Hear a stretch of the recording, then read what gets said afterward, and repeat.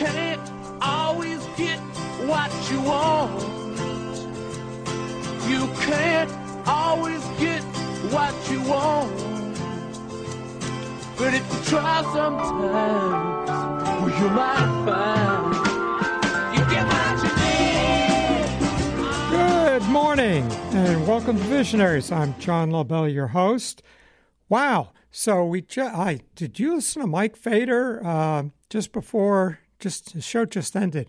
I've been a big fan of his for decades, and so flattering to be on the radio following Mike Fader. Anyway, great storytelling.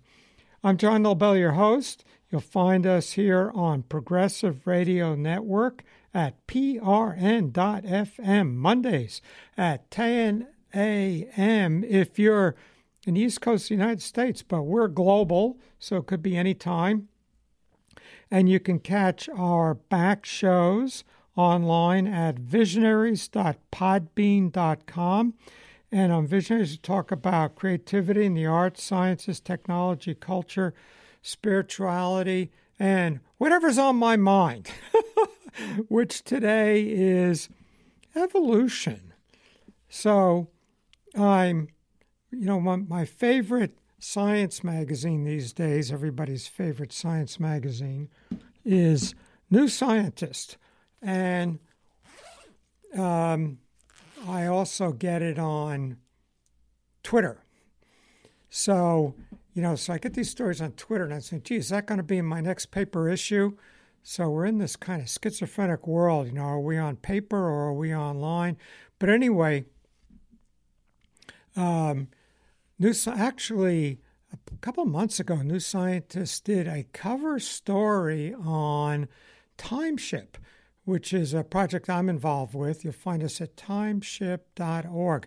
I'll have the director of the project on shortly, but it's a next-generation cryonics facility. Our clients are, they're against death. So that they think it's a bad idea, and so they're working to turn it off. After all, aging is just, we have a few genes that make us age. Some creatures don't age. There are trees that live to be 1,000 years old. Sharks are, you see a big shark, it might be 30 years old. It might be 300 years old. They don't particularly age. And so if they can identify what those genes are that are making us age and then turn them off, with CRISPR, which is really frightening stuff. So we've had recombinant DNA for decades now. The biggie back in the about 30 years ago. Scientists first at City of Hope, where my brother-in-law was director of medical genetics. It wasn't his lab, but someone at City of Hope was able to clip the genes in. Well, let's back up. If you have childhood or type 1 diabetes, you're in trouble. And before, maybe about 40, 50 years ago, you would die because you couldn't metabolize sugar, and it would just keep accumulating in your blood. And eventually they were able to figure out what the problem was. And they think now that you get some type of virus as a child, and your immune system goes after the virus. And so type 1 diabetes is one of those autoimmune diseases where you're going after some infection, your immune system is, and it overdoes it, and it attacks you. And so lupus and rheumatoid arthritis and type 1 diabetes are among these autoimmune diseases where your immune system is attacking you. And it destroys the Isles of Langerhans in your pancreas, and they're the cells that make human insulin. And so they were able to isolate insulin from cows and or pigs, and diabetics would inject that several times a day, and it would be pretty good, but they'd still they'd have a deteriorating health condition, but they could live for years or decades, unlike before they had that technology. But it wasn't perfect because this was not human insulin. It was, animal insulin. So what City of Hope was able to do was, with recombinant DNA, they'd clip out the genes in human beings that made this human insulin and paste it into the DNA of E. coli bacteria, breed up a bathtub full of this E. coli bacteria, feed it the nutrients that it needed, and it'd be churning out human insulin. And they'd isolate that, and that became what type 1 diabetics would inject. And then, they'd keep working, to inject it exactly the right time, and you could have an insulin infusion pump that would automatically detect blood sugar levels in your blood. Excuse me, I'm going to cough again. There we go. And so that's recombinant DNA. That's cool. And can we do that for other things? And we get genetically modified crops, or animals, like we take the DNA that produces glowing in fireflies or something. And there's an episode in Big Bang Theory where Raj says, let's go over to the genetics lab and watch the glow-in-the-dark bunny. Or Sheldon makes it glow-in-the-dark goldfish. So we can do that, and then we have genetically modified food. And on Progressive Radio Network, we're mostly against that. But anyway, with CRISPR, it's this technology where it's a lot easier to do this. Like any high school student with a together biology lab can start maybe doing dangerous stuff. So anyway, long story. Where was I? Oh yeah, time ship. So, maybe they can fix the DNA in human beings so we don't age. In the meantime, if they don't make it, people want to be frozen, cryonics. So anyway, I'm director of research for a next generation cryonics facility, and they did a cover story on us in New Scientist. So I think they're a cool magazine.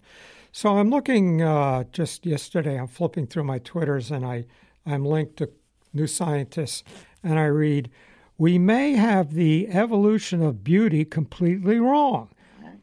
Many male animals sport dazzling displays to attract a mate, but a new book says we may have misunderstood Darwin, and this is all about arbitrary aesthetics." So, why do peacocks have those ridiculous tails? I mean, if there's a fox after a peacock, dragging around that tail isn't going to help get away from the fox. So what's the advantage of that stupid tail? And, it attracts a mate. It attracts a peahen. But why does a peahen want to mate with a creature that's going to produce her offspring to have these ridiculous tails that are going to make them get caught by foxes? And, maybe the tail displays that this male peacock is so healthy that it can afford to waste all that energy to grow that stupid tail and still survive getting away from foxes. So it must be so superior genetically that that's the one to mate with, as opposed to the peacock with the crummy little tail, who can get away from foxes really easily. But, evolutionists went through this convolution to try to understand this phenomena. But this article suggests maybe it's aesthetic. Well, what I want to talk today about was science. And, as in, what's up with science? And we have this, recently had this March for Science. It took place in Washington and all over the country. And, okay, so, most of us are in favor of science. But it looked like maybe the march was really to support political correctness and big funding for labs. It's very important that our funding not get cut off because that's how we finance our weekend house. We have to, make sure that we're critical of establishment science.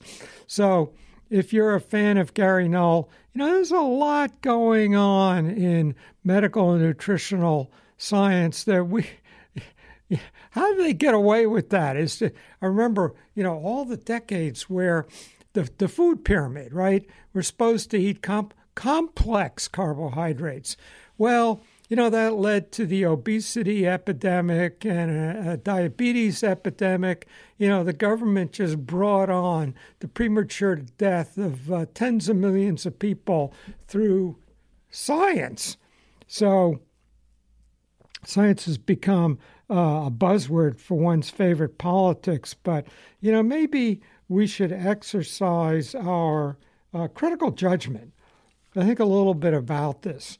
And I think, a little bit about evolution. So you can't question evolution. I mean, if you want to make a liberal go berserk, question evolution. I was at a family gathering over the weekend, and I was making a point of avoiding politics, but something came up, and everybody there is, of course, a liberal. And I questioned the Federal Reserve. And one of my cousins went berserk. I thought he was going to bust a blood vessel or something. And I realized that's conservatives question the Federal Reserve. So if you question the Federal Reserve, some people will hear a whole litany of things you didn't say and probably don't mean. But that's what they hear. So you always have to be careful between what you say and what people hear. So anyway, there's an alternative to the Federal Reserve where suppose instead of pumping out money for political reasons, you have measures of the GDP and the growth in the economy, and you create new money to equal the growth of the economy. You don't want to have too little money. That's what happened during the Great Depression. They cut back on the money supply just when they should be increasing it. But this idea of, let's pump out more money and have stimulus. Well, if stimulus worked, why don't we do it all the time? We've been having this, quantitative easing. We've been having this massive stimulus going, 0% interest rates going on for 8 years. And what's the result? The most anemic economic growth in modern times. And that isn't right. That shouldn't be. That isn't what the model says. Model says we'd have better economic growth. Well, maybe, pumping phony baloney money into the system doesn't produce growth. Maybe innovation and new companies and new and better products and greater efficiencies produce economic growth. But that's difficult. It's easier just to print money. So anyway, I favor the idea that the production of money supply should not be political, but should be automated and be exactly corresponded to the size of the economy. Economy grows, you need more money. Doesn't grow, you don't need more money. End of story. And then you do other things to make the economy grow, then print phony baloney money. Anyway, that's, but that isn't what my relative heard. He heard something else and went berserk and almost burst a blood vessel. But anyway, same thing with evolution. So evolution's a fact. There's no question. There are animals walking, including us, animals walking around today that are descended from animals in the past that were different. I mean, there's no, if you're a reasonable person, there's no questioning that.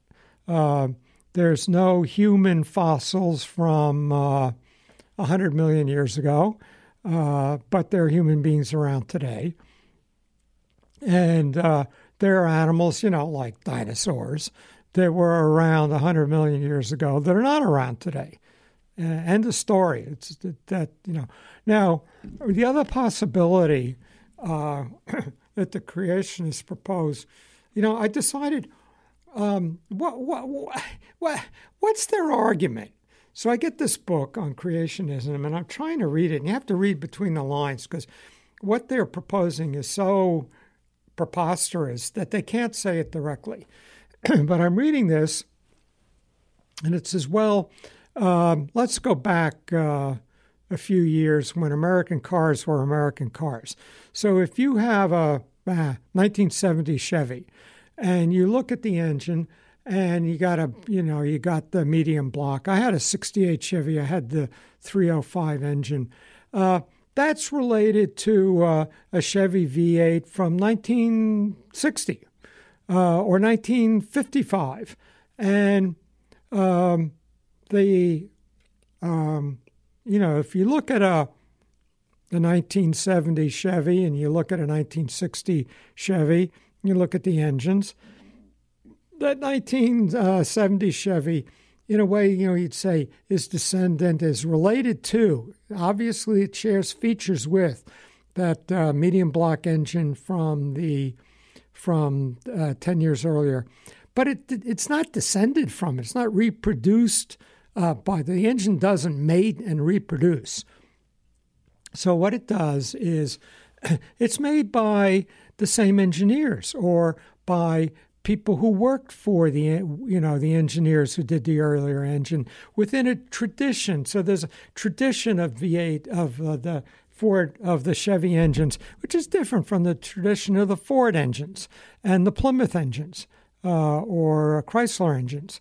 And so you can see this relatedness the way we do between chimpanzees and human beings, but that doesn't mean that one is descendant from the other. Okay, that's a cool thing to say. I had a 68 Chevy Chevelle for 20 years. 305 engine stick shift. So, I was sort of a little bit into that culture. So, I'm looking at this argument. I'm saying, no, wait a minute. So what, they didn't say it, but what I'm reading between the lines is, okay, the creator, who's the parallel to the engineers who are designing the engines at Chevy, the creator is making new creatures and, borrowing from Aristotle, who noticed the similarities. All the bones in our body correspond to the bones in a bird. The bones in our arm correspond to the bones in a bird's wing, and they also correspond to the bones in a horse's leg. Aristotle knew that. Different proportions, a few atrophy, a few expand, but they're all related. Well, why is that? Well, Aristotle said because they were all made by the same creator. They reflect the pattern of the mind of the creator or designer. So, okay, interesting idea, and actually one that I'm in some way sympathetic to. I'll get to that eventually here. But so what are these creationists saying? That there's some spot, in a jungle somewhere that we haven't, that God keeps creating new species and dropping them down from the sky.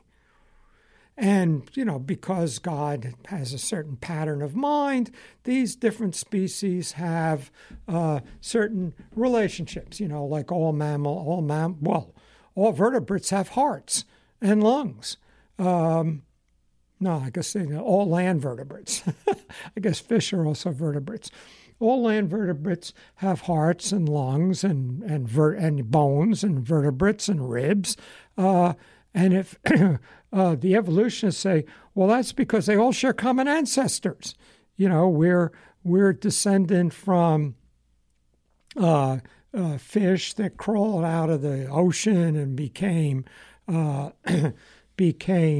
reptiles, and then there are mammals, and then there's primates, and then there's us. So that makes sense. You go to look at the creation and say, well, what's your explanation for we've all got these finger bones, whether they're in the wings of a bird or the hoof of a horse, or all the land vertebrates have lungs and hearts and ribs, and they're all created by the Creator, who has a certain pattern of mind, and so they all share these patterns. Okay, but how do they get here? I mean, the Creator creates, two of them and drops them from the sky. How does a new species come about? You drop two of them down into this jungle somewhere that we haven't discovered. So there's some place where, some mysterious island. I just saw the new Kong movie, right? There's this in the 60s during the Vietnam War, there's this unexplored island because there's a permanent storm around it. In the 1890s, you could say, because no one's been there yet. But, with satellite pictures, if we haven't been there, we've seen everything. But anyway, okay. So what is this explanation of this creationist that God creates new species and drops, hopefully with parachutes, drops them into this mysterious island, and somehow they swim around, to bring this new species to around the planet, whatever. So obviously, don't want to insult anybody, but this is hooey. So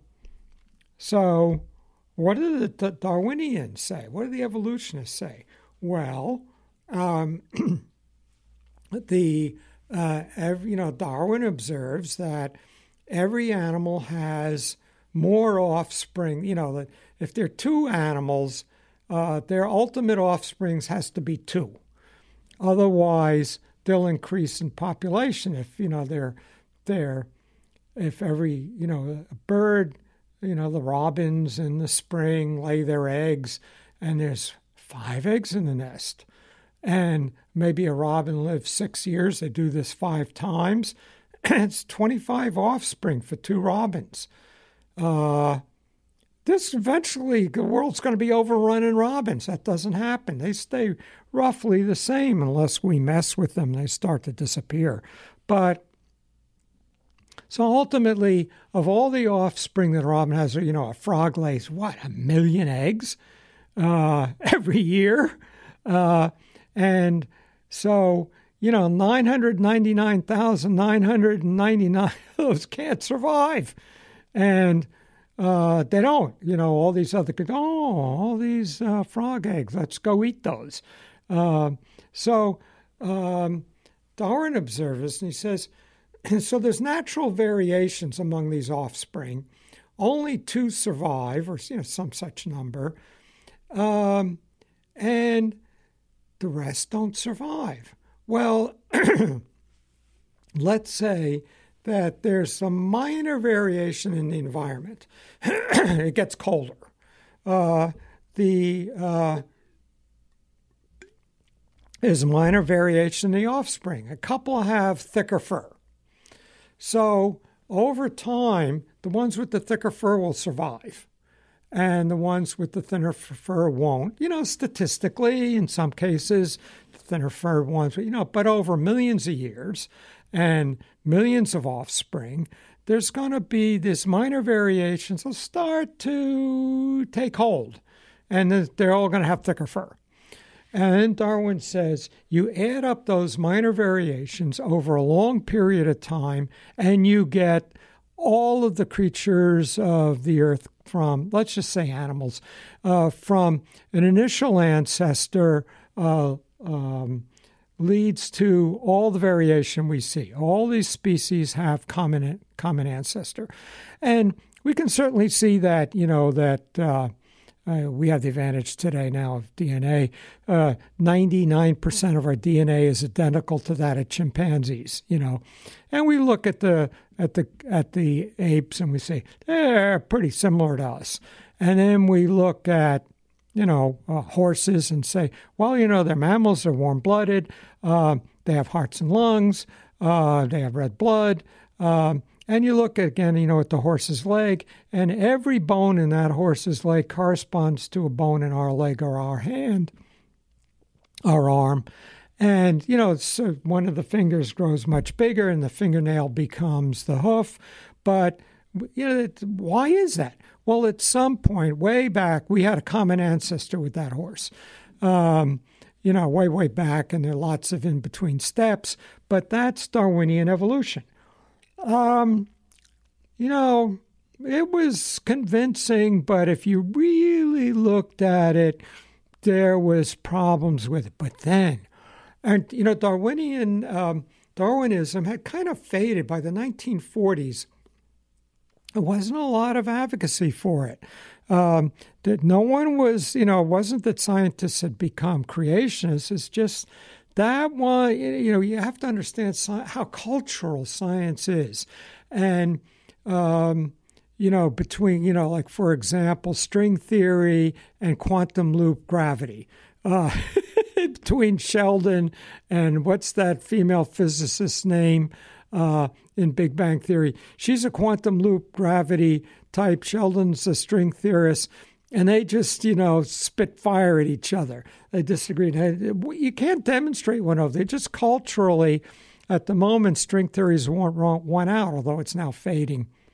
And so culturally, there just weren't a lot of people going into Darwinian evolution. Then in the 1940s, something happened.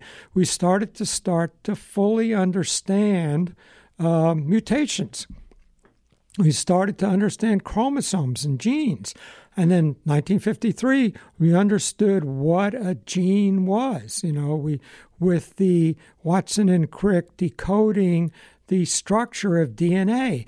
And so now we really had an understanding of this mechanism. There's this DNA. Here's how it works. How the DNA actually codes for RNA, which codes for proteins, and you get a minor mutation in the DNA, and you get a different protein, and you all of a sudden get, a fruit fly with white eyes instead of red eyes. And so we understood that, and then we have, all these, make these observations, and people were fudging it a bit, but it was true that you had all these white moths in England living on the white birch trees.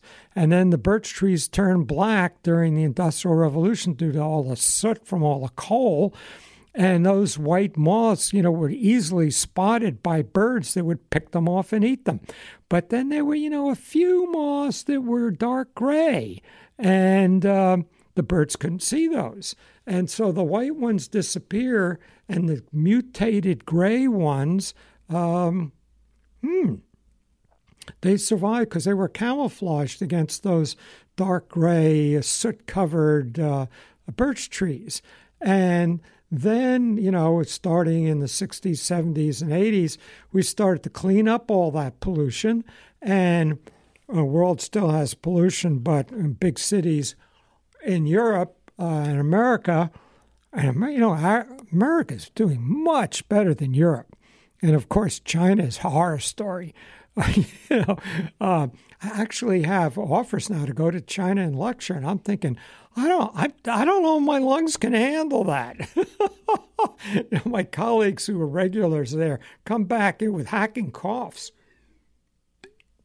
But anyway, so they clean up London, and next thing you know, the birch trees turn white again, and the birds are picking off all those gray moths because they stand out. And a few mutations of white moths show up, and then they take over, and all the moths are white again. So we know it works. and we can actually see it before our eyes. But is this really adequate? If you take these minor variations, and you can get more fur, less fur, thicker fur, gray moth, but can that actually turn a moth into whatever? Can it turn Eohippus into a modern horse? Can it turn bacteria into a dinosaur? Over just it's time enough to make these changes. And then we had a big development about 45, 50 years ago. Niels Eldredge and Stephen Jay Gould put forward the observation of punctuated equilibrium. And they said, you know what? Yes, there are examples of gradualism here and there, but the larger picture is there is not gradualism. That a new species emerges, bang, there it is. It remains unchanged for millions of years until it goes extinct. That's the rule. Exceptions are you see some gradual changes. They're all over the books that we had as children, which show, the Eohippus up to the modern horse is this little primitive horse, and it gets bigger and bigger and bigger, and you get the modern horse, or there's this weird animal, and it becomes a giraffe, and they do have the links in between, but those are exceptions. And even human evolution, when we look at we're not descended from chimpanzees. We and chimpanzees have a common ancestor way back. But there's something that the Leakeys found in East Africa. It was churning out these hominid creatures, and they started leaving Africa. And one after another, we find them all over the world. And then they disappear, and then there'll be another one. So the last one before us was Neanderthals, and they were very successful. They spread all over Europe. They were there for tens of thousands of years, but we are not descendants from Neanderthals. We have a common ancestor, and these common ancestors was churning out these hominid creatures. But how did this actually work? Gould and Eldredge named punctuated equilibrium, that, there's this, all of a sudden, poof, a new species shows up, doesn't change for the course of its life time of the species, and then it goes extinct. And that's the rule as opposed to the exception. But so everybody said, great, punctuated equilibrium, and it was the buzzword if you were following science in the 60s. But then Neil Eldredge was really annoyed about it. He'd be at a party, and this whole thing got associated with Stephen Jay Gould because Stephen Jay Gould was a popularizer. He wrote a wonderful column for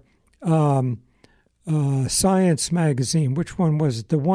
The one associate published by the Museum of Natural Science in Washington. So maybe it was Natural Science magazine. He wrote a regular column, which would get collected in his books, his wonderful books that we all read. And so he wrote about this, and everybody associated this with Stephen Jay Gould. And Niels Eldredge would be at a party, and someone would say, well, what do you do? He'd say, I'm an evolutionary biologist. Oh, have you heard about punctuated equilibrium? He says, yeah, I created the theory. But anyway, so everybody thinks, oh, great, we have this new thing, but that's a word. It's a word that describes an observation. It doesn't explain anything. And everybody was happy to, run around, we're great, we're making progress in Darwinian evolution, and they've just totally undermined it. They eliminated this gradualism thing, which was key to it, and not noticing.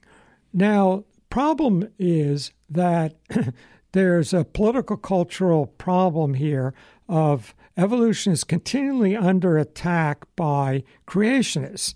And the creationists, continually change their tactic. They come along with, well, we're not going to get away with creationism because that means that God creates these new species. And we got this little problem of, well, where did he drop them off? He's going to introduce a new species. Where does he put it? Can we watch that happening? So then we have intelligent design. So yes, evolution takes place, but what drives it is God's intervention, and which is why we've got, we see the rich complexity of these creatures, and so they are obviously designed. You look at the eye, and something as complicated as an eye couldn't come about by a series of random accidents. So it must have been designed. And if it's designed, there must be a designer. God. Well, we're not going to say God. We're just going to say there's got to be a designer. Once you admit there's got to be a designer, the creationist says one half of their argument. And so that's a running battle, and they'll take over local school systems and introduce this, and then the scientifically oriented will go to court, and they'll have a big battle. And typically, the judicial system finds in favor of scientific evolution against the creationists and the intelligent design people. But anyway, there's still a problem. The evolutionists have no explanation for how evolution works.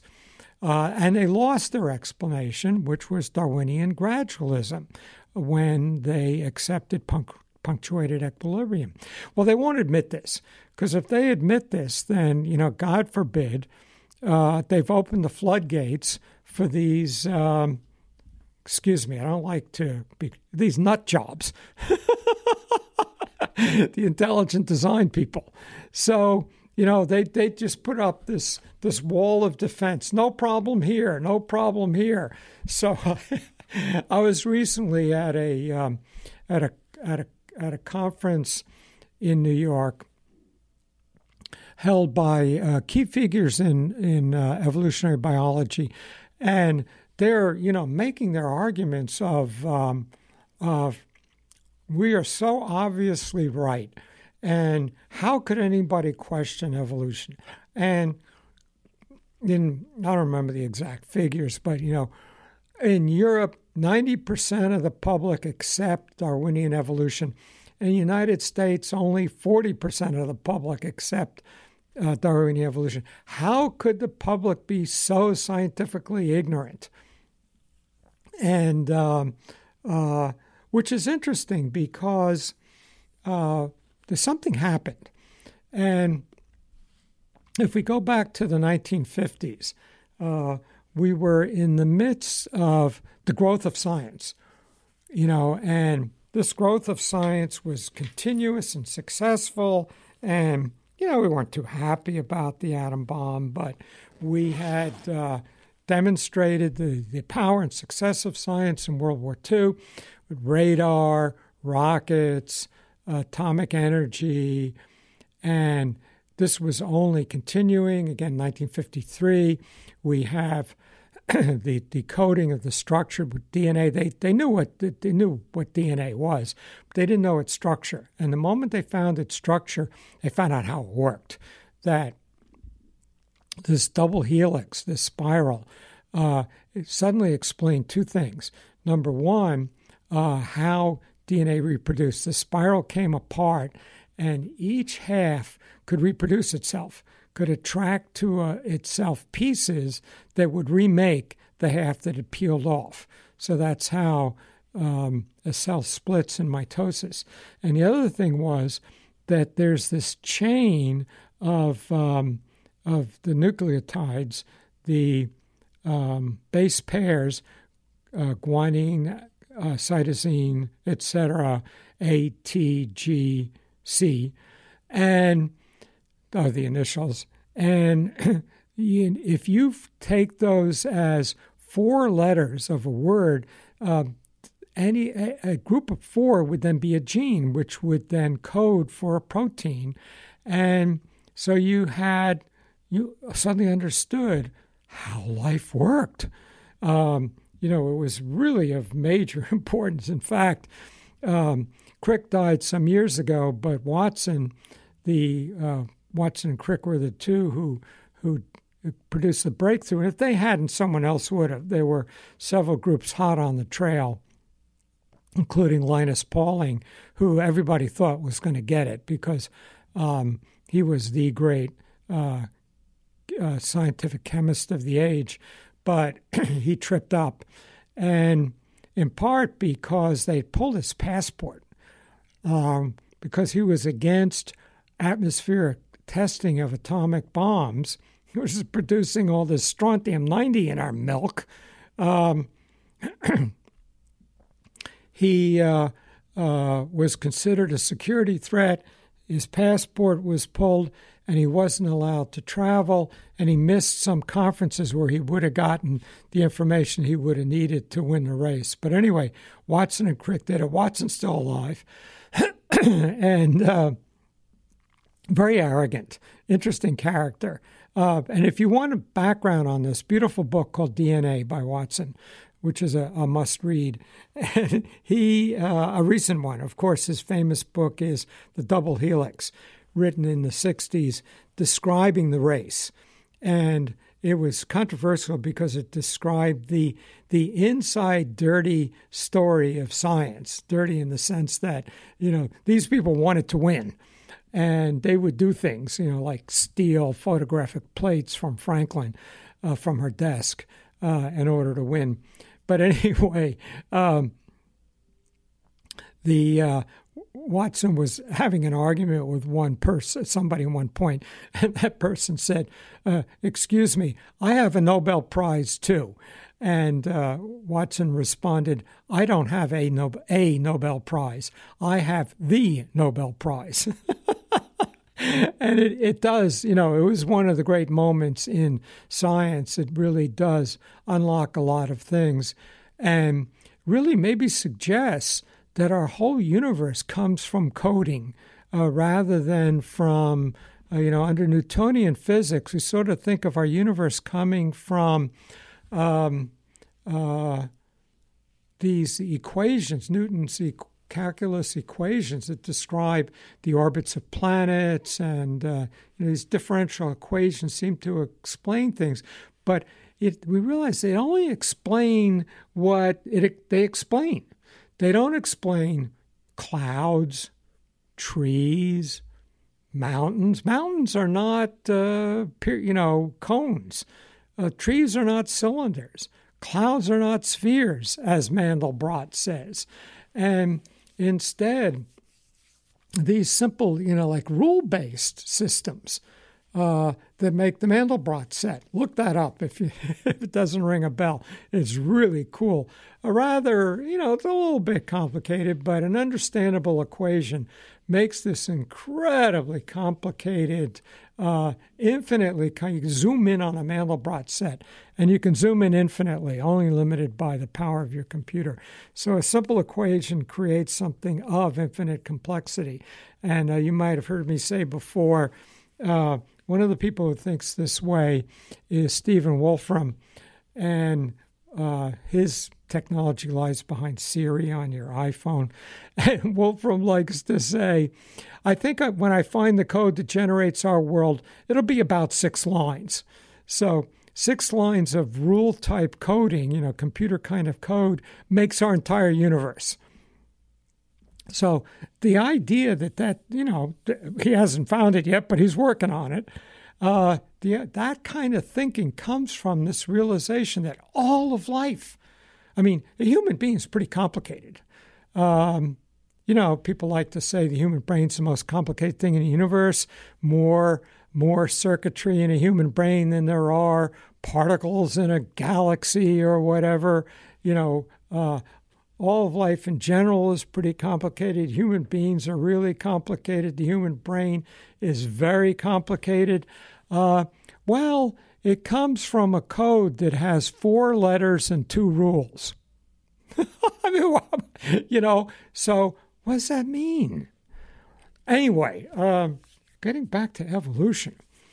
So they had this problem that, so I'm at this conference, and they're talking about how, Americans don't buy this.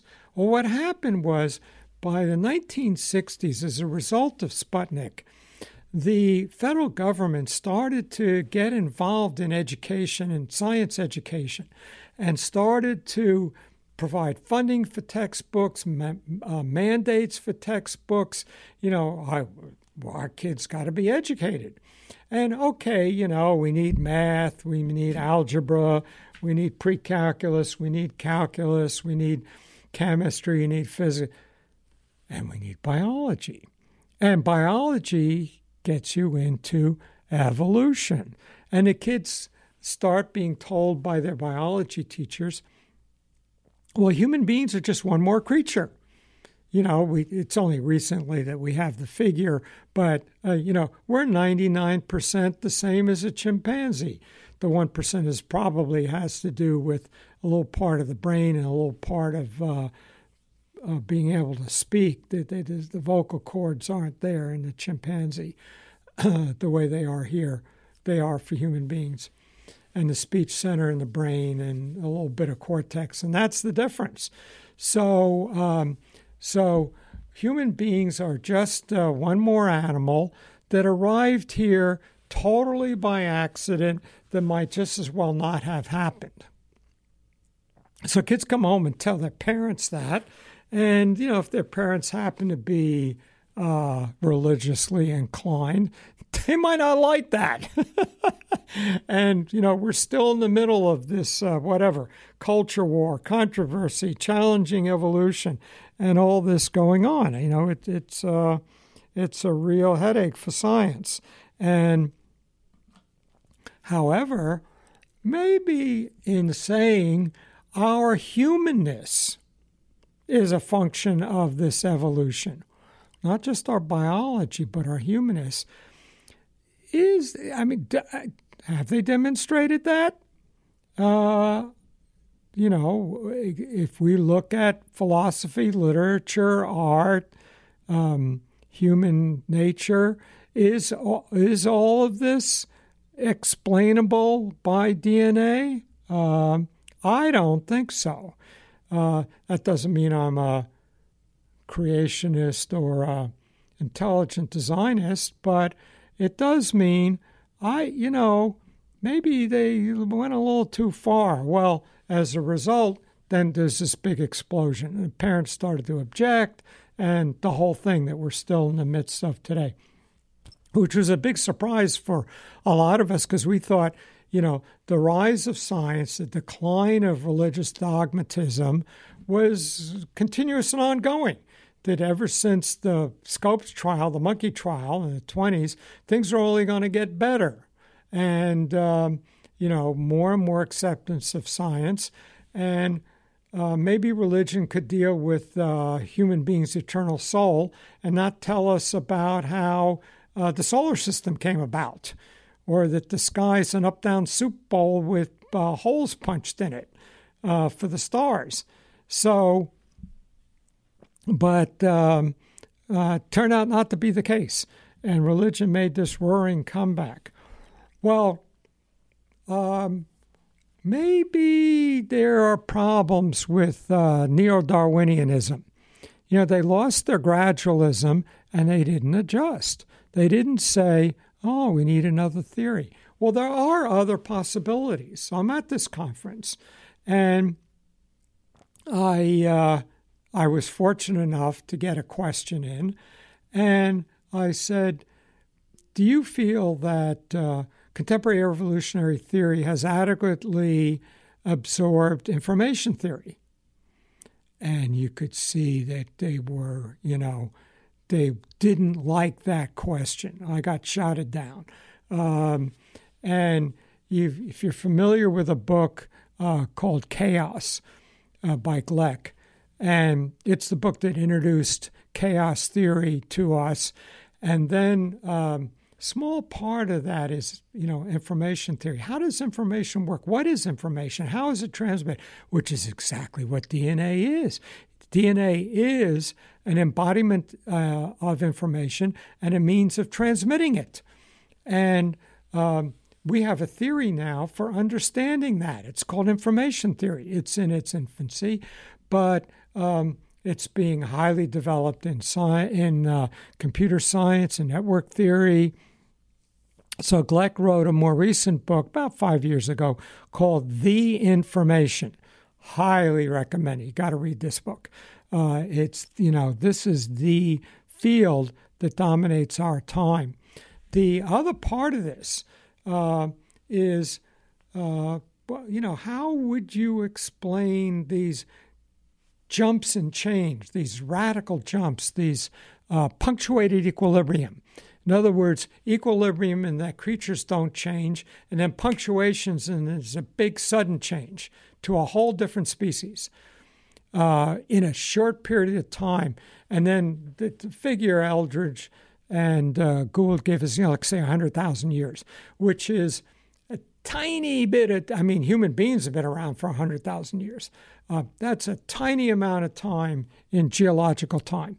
Maybe it's even quicker, like one generation. How would that happen?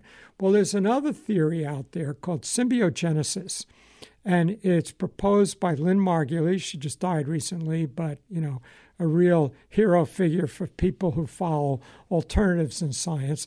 At one point, she was married to Carl Sagan, and I don't know what happened, but they got divorced. And first landing on Mars, they were looking for life, and Carl Sagan was part of the team working on this. And Lynn Margulies' response is, "Oh yeah, the boys and their toys. They need to land rockets on Mars. I can tell you whether or not there's life there just by looking at the atmosphere, looking at the energy level of the gases in the atmosphere." In those old 50s science fiction movies, they'd pull up to a planet and they'd say, "Oh, our probe says, 28% oxygen in the atmosphere, just like Earth." That means it might be possible for life to survive there. No, if there's free oxygen in the air, there is life. Oxygen doesn't float around free in normal circumstances. It locks up. It's called oxidation. Leave food out, it rots. It's oxidizing.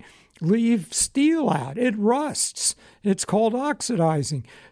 Oxygen is so aggressive, it'll lock up with everything, and it'll disappear from the atmosphere unless you're churning out new oxygen all the time through life, like plants. So if there's oxygen in the atmosphere, there's life. So Lynn Margulies can tell you whether or not there's life on a planet just by looking at the balance of the chemistry of the atmosphere. But anyway, her theory of symbiogenesis begins with the observation that the mitochondria in our cells have their own DNA, totally separate from the main DNA in the nucleus. And so when the cell reproduces, when you reproduce, you get half your DNA from the male and half the DNA from the female, and it's randomly shuffled each time so that their children will be different. They'll share some DNA, but most of it will be different. But the mitochondria gets passed down unchanged from the mother. The only change is slow mutations over generations. Well, why is this? What is this mitochondria all about? And Lynn Margulies shows they are a form of bacteria that got absorbed into other cells billions of years ago and changed life. They are the energy centers for the cells. They're what allows the cells to process energy. Same thing for the chloroplasts in plants. They have their own DNA, and they got absorbed into plants. Well, how'd that happen? Well, she's into bacteria, and she can show how bacteria do things like move continental plates and they create the gold mines, and, bacteria, huge roles. The bacteria in our bodies are weigh about the same as our brains. 90% of the DNA in our bodies are in bacteria, and they communicate with the rest of us. Whole other subject for, like you have a craving, sugar craving. You say, oh, well, you're addicted to sugar. Your sugar level dropped. Your insulin is, too much insulin, dropped your sugar level. You have a sugar craving. Oh, maybe the bacteria in your gut wants the sugar, and it's sending signals to the brain to cause the craving so the bacteria can get its sugar. And what's it doing to us? A whole new field, totally reimagining our understanding of health. Well, anyway, Lynn Margulies proposes the way evolution happens is whole genomes, whole chunks of DNA get moved around by this bacteria. So this bacteria in us is interacting with us, and then you sneeze. You blow it out into the room. Someone else picks it up. It's like we have a lot of cat DNA in us. How'd that happen? Viruses was moving the DNA back and forth between us and our pet cats. The idea that we're these isolated inside our skin mechanisms that through this internal machine-like quality that Darwin talked about is moving our DNA around, is running our evolution. Maybe it's all networked. So let's pick up on this another time, and let's wrap up. So this is John LaBelle. This is Visionaries every Monday, 10 a.m. New York time, but could be any time your time, on PRN, Progressive Radio Network, prn.fm, and you can hear this show in later in the day, and all of our back shows, a few dozen of them, are on visionaries.podbean, podbean.com, and you can click on any of them, hear them. Great shows with some interesting figures. John David Ebert talking about culture, Natasha Vida Moore talking about transhumanism. We're talking about Joseph Campbell with the head of the Joseph Campbell Foundation, all kinds of cool past shows. And this one coming up also. So if you want to argue with your friends about evolution, I'm not questioning evolution. It's a fact, no question. But is Darwin's explanation adequate? So let's wrap up, and we'll see you again next Monday.